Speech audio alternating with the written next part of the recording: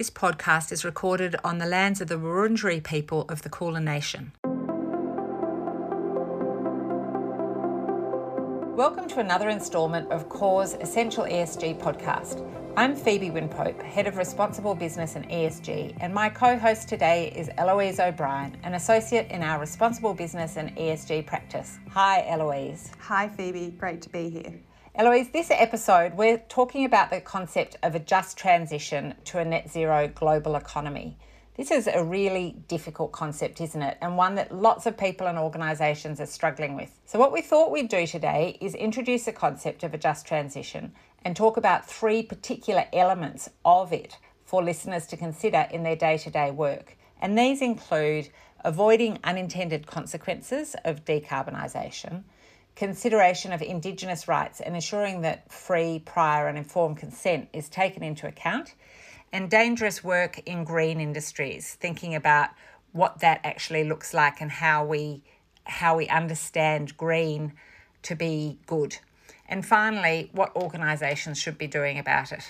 This is a really difficult topic and a difficult concept, I think, because in talking about a just transition, we grapple with the many complex intersections and tensions between some of the key environmental, social and governance issues that businesses face today. And I think while the climate emergency is unsurprisingly the foremost issue on the agendas of governments and businesses globally, there's no denying that the transition to net zero will be the defining challenge of our time. But we can't just turn off the tap. We need to navigate the pathway to net zero in a way that ensures the social impacts of decarbonisation are taken into account. And this is where the idea of just transition comes from. How do we move to net zero and be fair, both within our own economy and within the global economy? And how is it possible to be fair when we know that people will lose their jobs? There are going to be industries that are going to be left behind. And what are the things that we need to be thinking about as we do this? That's right, Phoebe, and that's exactly the problem. We know the most catastrophic impacts of climate change will disproportionately affect vulnerable populations and individuals and exacerbate existing social inequalities. But equally, the transition to a low-carbon economy will also most severely affect vulnerable people and communities reliant on carbon-intensive industries, which are often overlapping groups. And as we're already seeing in Australia, communities dependent on emissions-intensive industries will be hardest hit by the social and economic consequences of our transition away from fossil fuels over the next 30 years. Yeah, the transition to the net zero will radically alter the global economy and the prevailing social and economic and political structures. And if not managed with due regard to human rights, it will have severe and wide-ranging social consequences and, as you say, deepen those existing social inequalities and dispossess and dislocate populations around the world. But a just transition isn't something that just came from a desire to be fair, did it? It sort of came through the international negotiation process. That's right. The concept of a just transition, which in essence is the idea that decarbonisation should be pursued in a way that doesn't undermine human rights, that idea has been around for a while. In 2015, the ILO, the International Labour Organisation, published guidelines for a just transition, which were established in consultation and negotiation between governments, employers, workers and trade unions. And last December at COP26, the US, the UK, Norway, Canada, New Zealand and all the EU member states signed the Just Transition Declaration, which reflects the ILO guidelines and recognises the need to ensure that no one is left behind in the transition to net zero economies.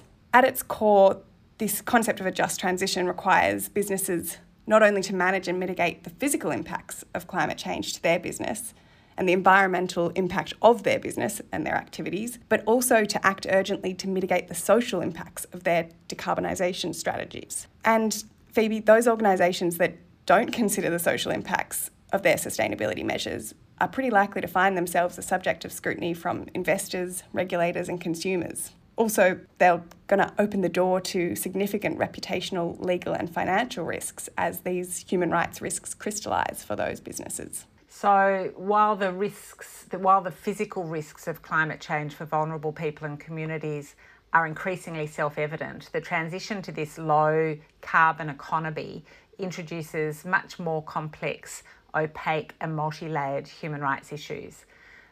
Particularly as we move to renewable energy, for example, there are a number of social risks that businesses need to be aware of, which brings us to one of the key elements for our listeners to think about, which is how to avoid unintended consequences as we move into this decarbonised economy. That's a really important point. The renewable energy is not necessarily risk-free just because it's green. Could you touch on some of the issues we were talking about earlier and some of the risks that might arise as organisations shift to renewable energy? Yes, so there are a range of issues and risks arising in this space, but research undertaken by the Business and Human Rights Resource Centre has recorded 200 allegations of serious human rights violations linked to renewable energy projects in the last 10 years. These include land and water grabs, violations of the rights of Indigenous people, the denial of workers' rights to decent work and a living wage. And of those allegations, a pretty big percentage, 44%, are from the wind and solar sector. Yeah. These are major supply chain issues also associated with renewable energy that are of concern to us all, and particularly to organisations required to report under the Modern Slavery Act, which we discuss in our episode on modern slavery reporting. So from the just transition viewpoint, what are some of the key human rights issues associated with renewable energy? And let's start with solar. Solar is a great place to start. So in March this year, the University of Nottingham's Rights Lab published a report that warned increasing demand for solar energy, rapidly increasing demand in light of our net zero commitments, risks fueling demand for products made with forced labour. And we know that because polysilicon is a key input for most types of solar panels. And approximately 60% of the world's polysilicon is currently imported from China, and about 45% of that is coming from the Xinjiang region, where the risk of forced Uyghur labour is very high. Yes, the US considers the risks of human rights violations in this region to be so great that it's actually banned the importation of goods from Xinjiang unless importers can actually prove that no forced labour was used. They're in the process of working out how you do that at the moment. Last year, 2021, the US Customs impounded shipments of polysilicon from at least 3 suppliers sourcing from that part of the world. So this is a very serious problem. And there are also similar issues in respect of the batteries used by electric vehicles and to capture and store energy generated from solar, hydropower, wind and other renewable energy sources. That's right, Phoebe. Between 15 and 30% of the cobalt in lithium-ion batteries comes from artisanal mines in the Democratic Republic of Congo. And the DRC is known to have pretty high rates of forced labour and child labour in those artisanal mines. I think it's important to understand is a product of poverty and economic necessity rather than state-sanctioned policy. And this raises pretty complex issues for organisations trying to understand the human rights risks in their supply chains, and these risks are often obscured in the very lowest tiers of those supply chains, which goes to our point earlier, Phoebe, that it's the most vulnerable, the people at the bottom of those supply chains, the people in sort of vulnerable jobs and vulnerable work, who are most likely to suffer violations of their human rights in the transition to a low-carbon economy. And of course, this is coupled with the fact that often these cobalt mining operations in the DRC have some pretty serious corruption issues. Of course, different organisations are managing these risks in different ways, acknowledging their limited oversight and access to these parts of their supply chains. It's very complex, but what should be acknowledged is that they're deep and intractable social issues that require specialised human rights advice and long-term strategies to address them. So it needs to be recognised, I think, that the market will, I feel confident, find a path to a slavery-free solar in the next few years, but it's going to be difficult and it's going to require a really concerted effort. This brings us to our second key element in thinking about Indigenous rights in ensuring a just transition. And I'm sure it won't surprise listeners that the transition to renewables has impacted on the rights of Indigenous peoples all around and communities in different ways all around the world. So we've seen projects that have displaced communities from their ancestral lands. In some cases, renewable energy projects were developed without the sort of free, prior and informed consent that is a right for Indigenous communities to have. It makes it difficult to think about this just transition in a way that's really all-encompassing. Yeah, that's certainly true in parts of Southeast Asia, Phoebe. We've seen Indigenous populations that were denied land rights and inhibited from the use of that land for customary and communal purposes. There are instances of laws in certain parts of Southeast Asia where virgin forest has been classified as vacant land, and the government's taken possession of that land and used it to develop renewable energy projects without the free, prior and informed consent of the local Indigenous populations, and therefore preventing those populations from engaging in culturally significant activities on that land.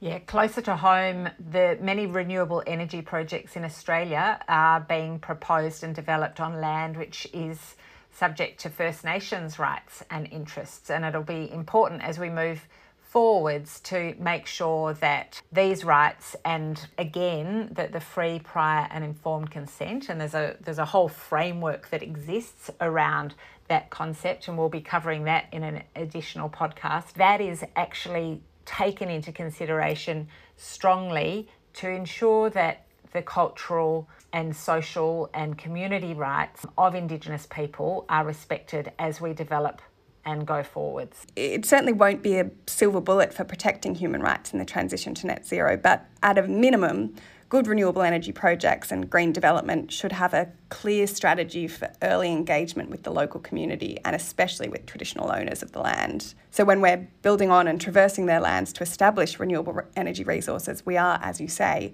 gaining the free, prior and informed consent of those populations and following appropriate processes.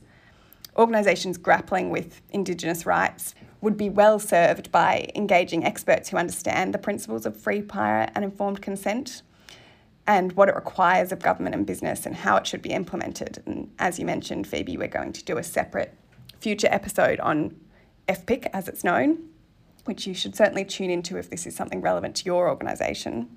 And our third consideration for today, just as if that wasn't enough already, is that you mentioned that part of the commitment to a just transition also requires a provision of decent work in green energies. Is there any work that's not decent work? Like, what are we?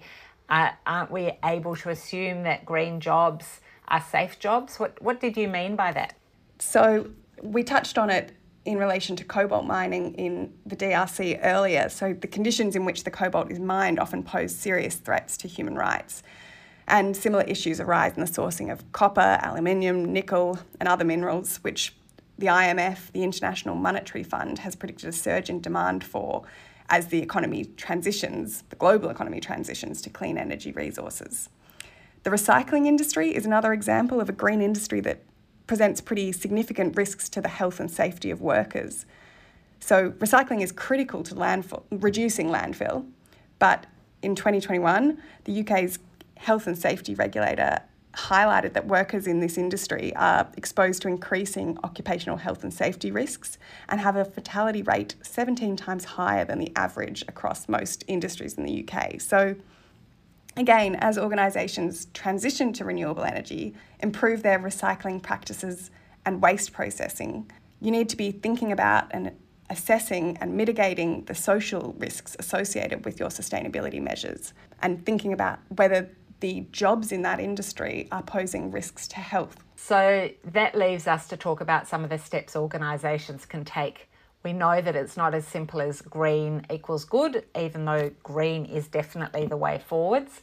And while organisations need to develop their net zero strategies with urgency necessitated by the acute climate crisis we're all facing, these efforts mustn't come at the cost of people and communities. So the next step is really thinking about what the starting point should be for organisations to get this right. Organisations need to take an integrated approach to assessing and managing ESG risks and opportunities to avoid these unintended consequences we've been talking about and to be in a position where you can feel relatively confident that you have considered the relevant environmental, social and governance issues. So in essence, this means ensuring that the E, the S and the G are not siloed within the organisation, undertaking regular and rigorous assessments and scenario testing with respect to the organisation's key social, environmental and governance risks and opportunities, and framing up your ESG strategy around clearly defined principles aligned with your organisation's corporate strategy and risk appetite. Without this framework, you'll find yourself fighting fires and having no clear strategy or direction in your work. So we really need to be thinking about developing those strategies and building forwards. Yes, and hopefully, as we've managed to show in this podcast, these are not binary issues. They're very complex, and I think at its core, what the just transition requires is an understanding that human rights can't take a back seat in the race to net zero. They can't be deprioritised. So what's good for the environment needs to also be good for people, and it's our biggest risk to assume that it will automatically be so.